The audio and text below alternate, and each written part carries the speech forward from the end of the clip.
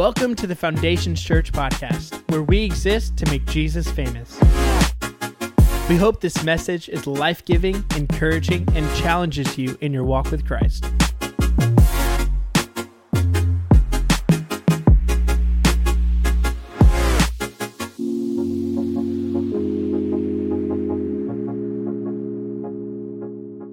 But if you've got your Bibles, go ahead and open up to Isaiah chapter 6. We'll have the notes on the screen behind me. We've also got them on our FC app. If you haven't downloaded our app, it's a great way to stay up to date with what's going on, to browse our Connect groups.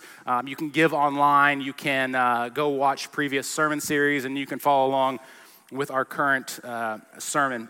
So we're going to be in Isaiah chapter 6, reading the first 5 verses, and it says this. In the year that King Uzziah died, I saw the Lord sitting upon a throne, high and lifted up, and the train of his robe filled the temple. Above him stood seraphim, and each had 6 wings. With 2 he covered his face, with 2 he covered his feet, and with 2 he flew. And one called to another and said, Holy, holy, holy is the Lord of hosts. The whole earth is full of his glory. And the foundations of the threshold shook at the voice of him who called, and the house was filled with smoke. And I said, Woe is me, for I am lost. I'm a man of unclean lips, and I dwell in the midst of people of unclean lips. For my eyes have seen the King, the Lord of hosts. Let's pray. Father, we come before you this morning thanking you for your word. God, thanking you for the fact that we're able to be here and just getting a chance to grow in fellowship with one another and grow in grace and knowledge with you. God, I pray that you would open up our hearts to receive, open up our ears to hear what you would have for us today. It's in Jesus' name we pray. Amen. Well, we are in our last week of our series, The Little Things, talking about these little things that have a big impact on our lives and the lives of the people around us.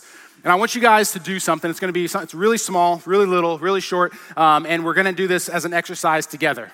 And I just need you guys to trust me on this, okay? So I want you to close your eyes for 10 seconds. I'll count. So everyone go ahead and close your eyes now. Let's count. 1, 2, 3, 4, 5, 6, 7, 8, 9, 10. You can open your eyes.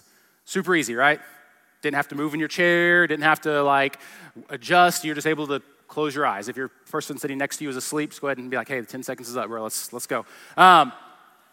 Super easy. 10 seconds, not that long. Most of us can hold our breath for 10 seconds. We can endure a lot for 10 seconds. Am I right? Pretty small, not that big of a deal. Now, if I were to ask you to do this exact same thing as you're driving down 71st Street at 5 p.m., might have some different results. It'd be a pretty big impact on your life and the lives of the people around you. I don't know about you, but have anyone ever tried to drive with your eyes closed? I'm scared, right? I do it for a little bit. Anyone? Am I the only psycho in this room? All right, cool. Don't do it. It's not recommended. Don't do it. But the thing is that little things have a big impact. If I were to ask you a little question, or a seemingly little question, like how would you describe God, or what's your view of God? We'd probably get a whole lot of different answers in this room. A room of this size, there probably wouldn't be one consensus answer. Hopefully, I'm pretty optimistic that most of those answers would be rooted somewhere in Scripture, right? That you're not just making something up. That you have a basis. You're right. Maybe we would say something like, God is love. That's a popular one. God is my Father. God is our provider. God is peace. All rooted in the Scriptures, all good answers. But what if I were to tell you there is one description of God that encompasses all of those attributes? That one word that all those attributes are filtered through. And that we've got to have this view of God first and foremost. And it's the word that is read that we found in Isaiah chapter 6 when the angels are crying back and forth to one another and they're describing God, not as God is love, love, love, or Father, Father, Father, but they say what? Holy, holy, holy is the Lord of hosts. Now, there's a couple ways when we talk about this word holy, there's a couple of different ways that we can think about it. And one way that is common to us is we talk about living holy lives. We talk about our righteousness, right, our character, living different lives. When we're talking about God being holy, the way that we're thinking about it today is him being separate, him being other, him being unlike anything we could ever experience on this earth or anywhere that we go, that nothing compares to his majesty, his character, or his glory. And this is what we mean when we talk about God being holy. And now there's 2 times where we see this description of God, one in Isaiah chapter 6 and one in Revelation chapter 4, where Isaiah gets this vision of the throne room of God, and he hears God described as holy, holy, holy. And we see John in Revelation chapter 4 get a glimpse of the throne room of God, and the same chant is happening, holy, holy, holy. We've got to view God as holy above all else. It's the only description in the Bible that is emphasized not just once, not just twice, but 3 times, that nowhere else in the Bible is a characteristic and attribute of God described in this way. And now as we read through the Bible, whenever we see words repeated, and we should pay attention as we're reading, through our Bible anyway, but as we see these words repeated, we should perk up and pay attention. And Jesus did this in his teaching, particularly in the book of John, where Jesus, when he wants his readers to really pay attention, when he wants to grab their focus, he says 2 words. He says, truly, truly. And this word truly is where we get this word amen. Right? Now he's saying this is something you need to understand. This is something that is vital. This is something that you need to pick up on. He says truly, truly. And then he gives this statement. And so when we read God as being holy, holy, holy, our ears should perk up. Our eyes should focus in, because it's the only characteristic of God that's described to the 3rd degree. And some of you may be like, Michael, what's the big deal? Like, my view of God was found in the Bible. My view of God is love. That's in the Bible, absolutely. God is my provider, absolutely. It's found in the Bible. But here's the deal. You would have a difficult time convincing me that someone can have too high a view of God. I don't think there's such a thing. But I think it's pretty common for us to have too low a view of God. And what happens is if we don't understand as God being holy above all else, there's this wiggle room that comes into play when we're called to be holy. Because if God being holy isn't a priority or on the top of our list, then us living holy lives is not going to be a priority either. It doesn't mean that we're not excited to come to church or we don't engage in worship, but it means that we fail to understand who it is we're worshiping or who it is that we're reading about as we've turned the pages of the Bible. And so what I want to do in these next 20 minutes or so is talk about this holiness of God. It's this impossible task. There's no way that I can adequately cover it all in 20 minutes, but I hope it helps us in our understanding of God, which in turn helps us live different lives as we walk out of here. And so when we talk about the holiness of God, one of the first things that comes to mind, one of the first things I want to talk about is the holiness of God should amaze us. The holiness of God should amaze us. We look at Psalm chapter 33, verse 8, and it says this: let all the earth fear the Lord, let all the inhabitants of the world stand in awe of him. If we remember the passage that I read in Isaiah, you see this incredible description of God, that his voice is shaking the foundations of the temple, that smoke is filling it, that the whole earth is filled with his glory. And you have these superhuman angelic beings going back and forth and shouting, covering their face, covering their feet, and shouting that God is holy. Man, this amazing picture of God. Man, I use the word amazing probably more than I should. I use the word awesome probably more than I should. I see a movie, and that movie was amazing. That pizza was awesome. When really I could just use words like that pizza was delicious or that movie was really good. Because the definition of amazing is extremely impressive. The definition of awesome is extremely impressive, daunting, inspiring admiration, apprehension, or fear. The definition of amazing is to be greatly surprised or to be filled with astonishment, wonder, shock, bewilderment. My son is really into the Super Mario movie right now. And the first time I saw it, I was like, it's a great movie. Doesn't seem to be really any hidden agendas in there, like just fun, great movie for him to watch. You know what? It starts to lose its luster whenever you watch it for 4,000 times. He's like, Bowser? I'm like, yep, Bowser, Peaches, Peaches, Peaches, right? It's like, okay, dude, I get it. He's like, Mario. I'm like, it's me, Mario, right? It starts to lose some of the sheen after a while. But I still describe it. It's an amazing movie. That pizza's awesome. Really, is it awesome? Is it an awesome piece of pizza? Do you eat it and then contemplate like all the choices that led you up to this point in life? Are you like, oh, what's happening? Are you falling out of your chair? You're like, oh, don't eat it. It's too precious for human consumption. Like, is this what we're doing with our pizza? No, we finish it because we're Americans and we're not quitters, right? Never would have beat the British if we were quitters. No, it's not an awesome piece of pizza. It's delicious. It's good. It's terrible for you, but who cares, right? But we use these words too often, and they start to lose their meaning. Psalm 99, verses 2 and 3. The Lord is great in Zion. He is exalted over all peoples. Let them praise your great and awesome name. Holy is he. We miss the fact that we get to come in here each and every week and worship the God who created the universe. That we get to read God's holy word, his word which he revealed himself to us. Like we lose that fact. And I think the reason for that is because we've confused awe with entertainment. We think that we need to be entertained, that our eyes have stopped focusing on the things above and we've started focusing on the things of this world. And we start to see all that the world has to offer and forget that we are serving a holy and totally separate and unique God. Why do we do this? Because we have unlimited entertainment at our fingertips. I was running errands yesterday with my son, and he was wanting to listen to songs. Man, when I was listening to songs, like when I was growing up, I had to wait for the radio to play the song that I wanted to listen to. Or I had to go buy the CD. I'm like, Spotify, you want to listen to this song? Wheels on the Bus. Here we go, kid, let's go. All right, just whatever. I could watch whatever movie I want to watch. We see movies with $100 million budgets. We go to concerts like the Taylor Swift concert, which is drawing hundreds of thousands, if not millions of people to this concert. And we see this incredible show. It's a great show. And we come back and we're like, man, if church was something like that, it would be so easy for my lost friends to come to. And we've brought God down to saying, if God could mimic what we see here on earth, that would do the trick. And we've confused awe with entertainment. If we were to come in here today and have a worship set with just us singing, no lights, no lyrics, no music, we'd probably leave and be like, that was different. I hope they get it figured out for next week because it's Friends Day and it's a big day. So I hope whatever technical issues were going on, they get it figured out. Can I tell you that God doesn't need our help in being awesome? That there's nothing I can do. There's nothing our media team can do. There's nothing Pastor Justin can do to add to who God is. But for many of us, we look for the extras to decide whether that was a great service instead of saying, man, am I just amazed at who God is? Am I just amazed? I'm not knocking what we do here at all because I think we want to bring excellence because God deserves it.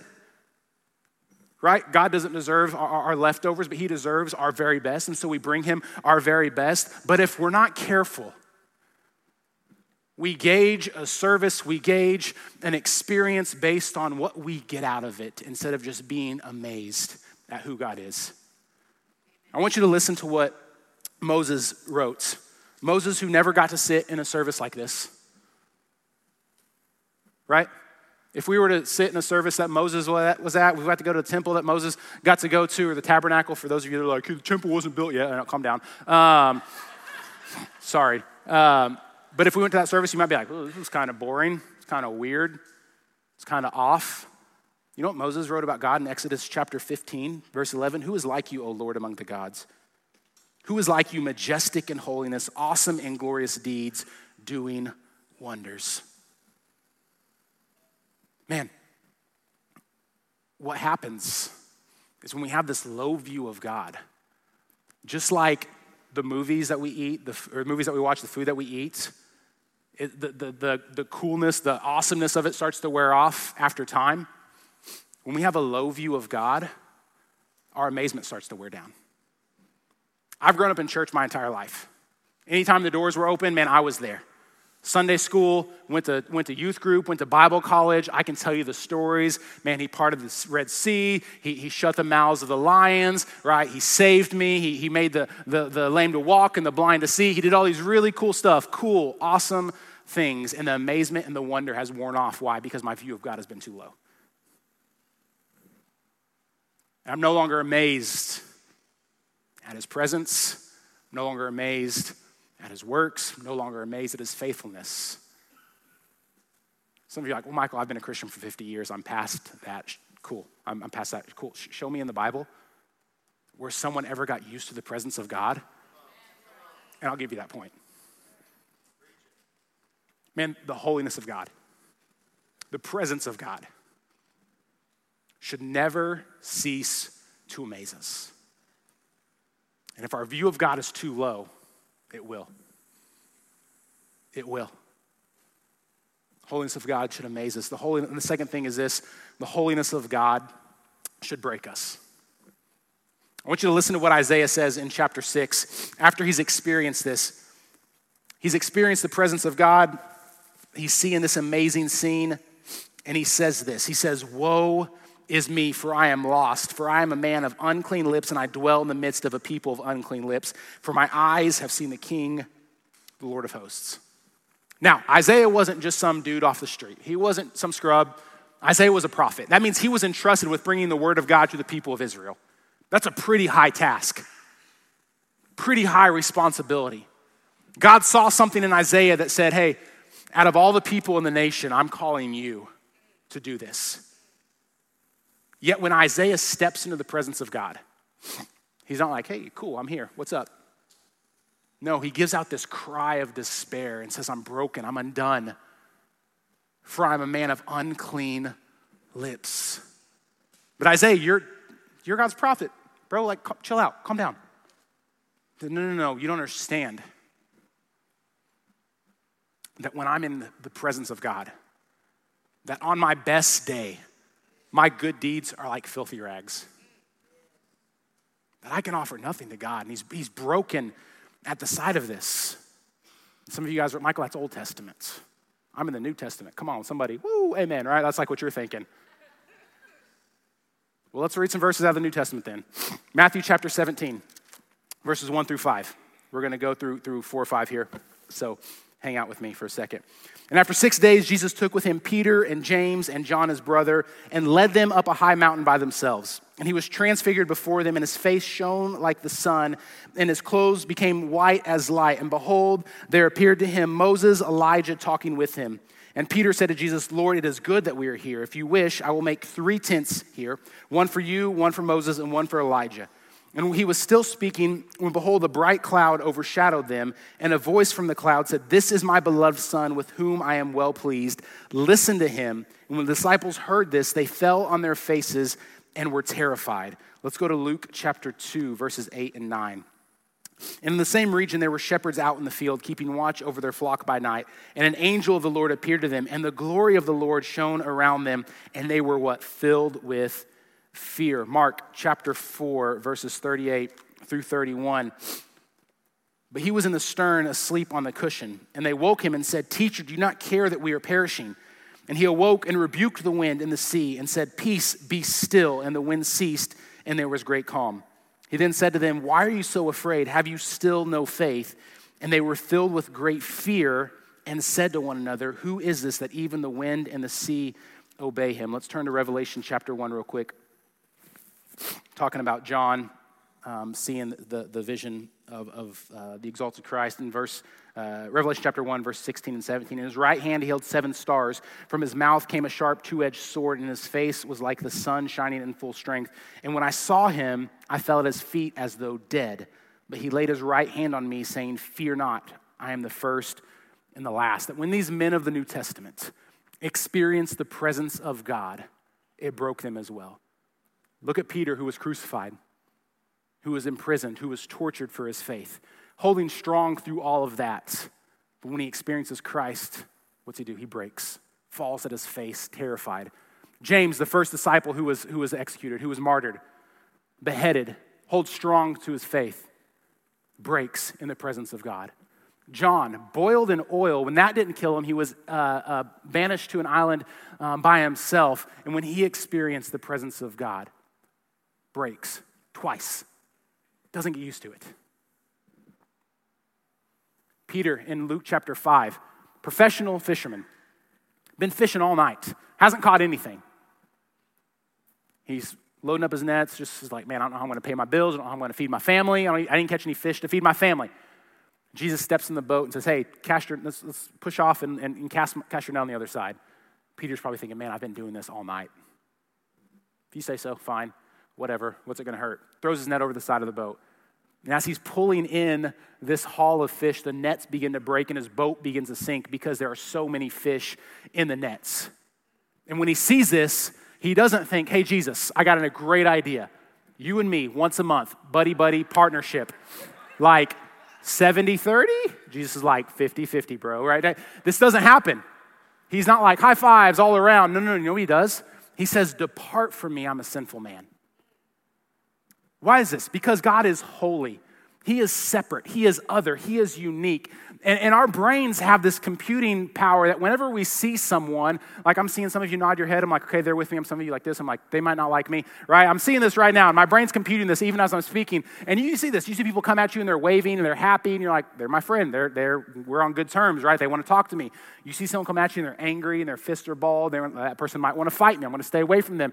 That we have this way to process and understand what it is that we're experiencing with one another. But when these people experience Christ, there is nothing in their brain that's able to capture what they're experiencing, and their default is just to fall terrified, broken in the presence of God. I like what John Calvin said. He said, "We are never made so aware of how low we are until we stand in contrast of how holy God is." Even the strongest among us, people that think they're the best, doesn't matter how strong you think you are, how much you can endure here on this earth. When we are in the presence of God, it breaks us. If you've ever been a follower of Christ, you've probably experienced this weird dynamic where there's this simultaneous amazement and awe of who God is. But as we seek after God and as we get into his presence, there are these precious moments where we're just so overcome that we just break. Maybe it's quiet reflection. Maybe you fall on your face. Maybe you begin to weep, whatever it is. But there's this weird dynamic where we're in awe, but then we're broken in the presence of God because we understand how destructive and ugly our sin is in the sight of a perfect and holy God. Some of us don't like the word break because in our minds, something's broken. If it can't be fixed, we toss it out, throw it away. We're confusing break with being hurt or damaged. Can I tell you that the world and our flesh and sin is what does the hurting and damaging? But God's in the business of breaking. He's in the business of breaking. You're like, I don't like that. God sent his son to this earth, lived a perfect life. His body was broken so that we could be made whole. Before Jesus was crucified, he broke the bread and said, "This is my body," which is what? Broken for you. That Jesus was broken so that broken humanity could be restored into a right relationship with him. We've got to understand this. We've got to realize that it's not until we're broken by God that we can be put back together. R.C. Sproul says, when the one who himself is holy, who is different, touches what is ordinary, it becomes extraordinary. And that when God reaches down, breaks us, we're able to be put back together to something that's used for his purpose and for his glory. And we're able to live out this verse in 1 Peter chapter 1, verses 15 and 16. But as he who called you is holy, you also be holy in all your conduct. For since it is written, you shall be holy, for I am holy.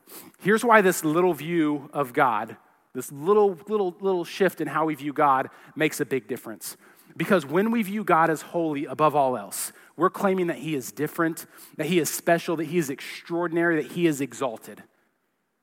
And guess what? Now we're called to be holy. We're called to live different lives. We're called to be walking testimonies to the character of God. And this is where the second meaning of holiness, this personal righteousness, comes into play, where we're able to reflect the character of God to a lost and dying world. But if you don't view God as holy, man, then reflecting his character and all our conduct, it's probably not a priority. And we let slip these little sins. And it's no harm, no foul. No harm, no foul. Not a big deal, just a little sin.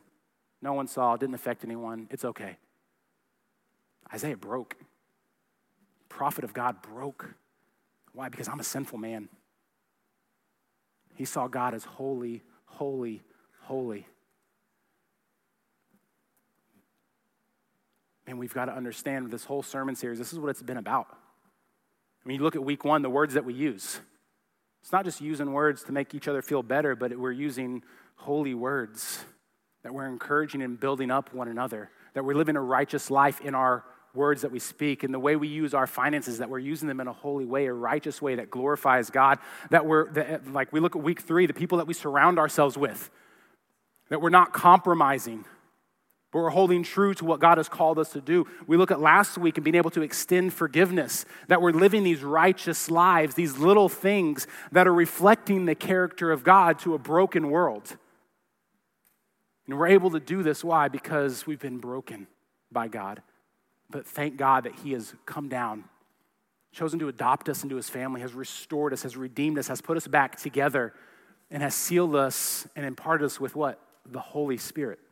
A different spirit. Why? So we can live different lives to a broken world. And this is our call as Christians. And this is why viewing God as holy above all else is vital. Because if we don't, if it's an afterthought, then reflecting the character of God's an afterthought. That's not what the world needs. Man, the world needs to see God lived through us. Let's pray. Father, we come before you this morning. God, and we thank you. God, we thank you that you have reached down. God, in our brokenness, in our hurt, God, and you put us back together. God, that you sent Christ to die on the cross so that our broken lives could be restored and lived out for you. God, and I pray that as we leave here, God, that our view of you is shifted just a little bit. God, that while you are still love, God, you love with the holy love. While you are still our Father, you are our holy Father. God, that it is your uniqueness, God, you're separating us.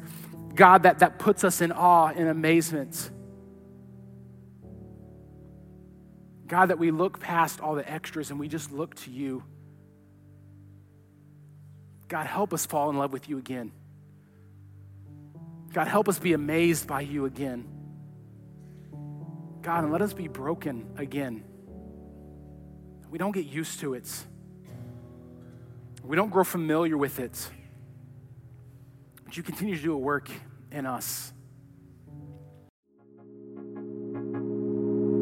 We hope that you enjoyed this message. If you have any questions or want to reach out to us, you can email us at info@foundationschurch.tv or visit our website at foundationschurch.tv.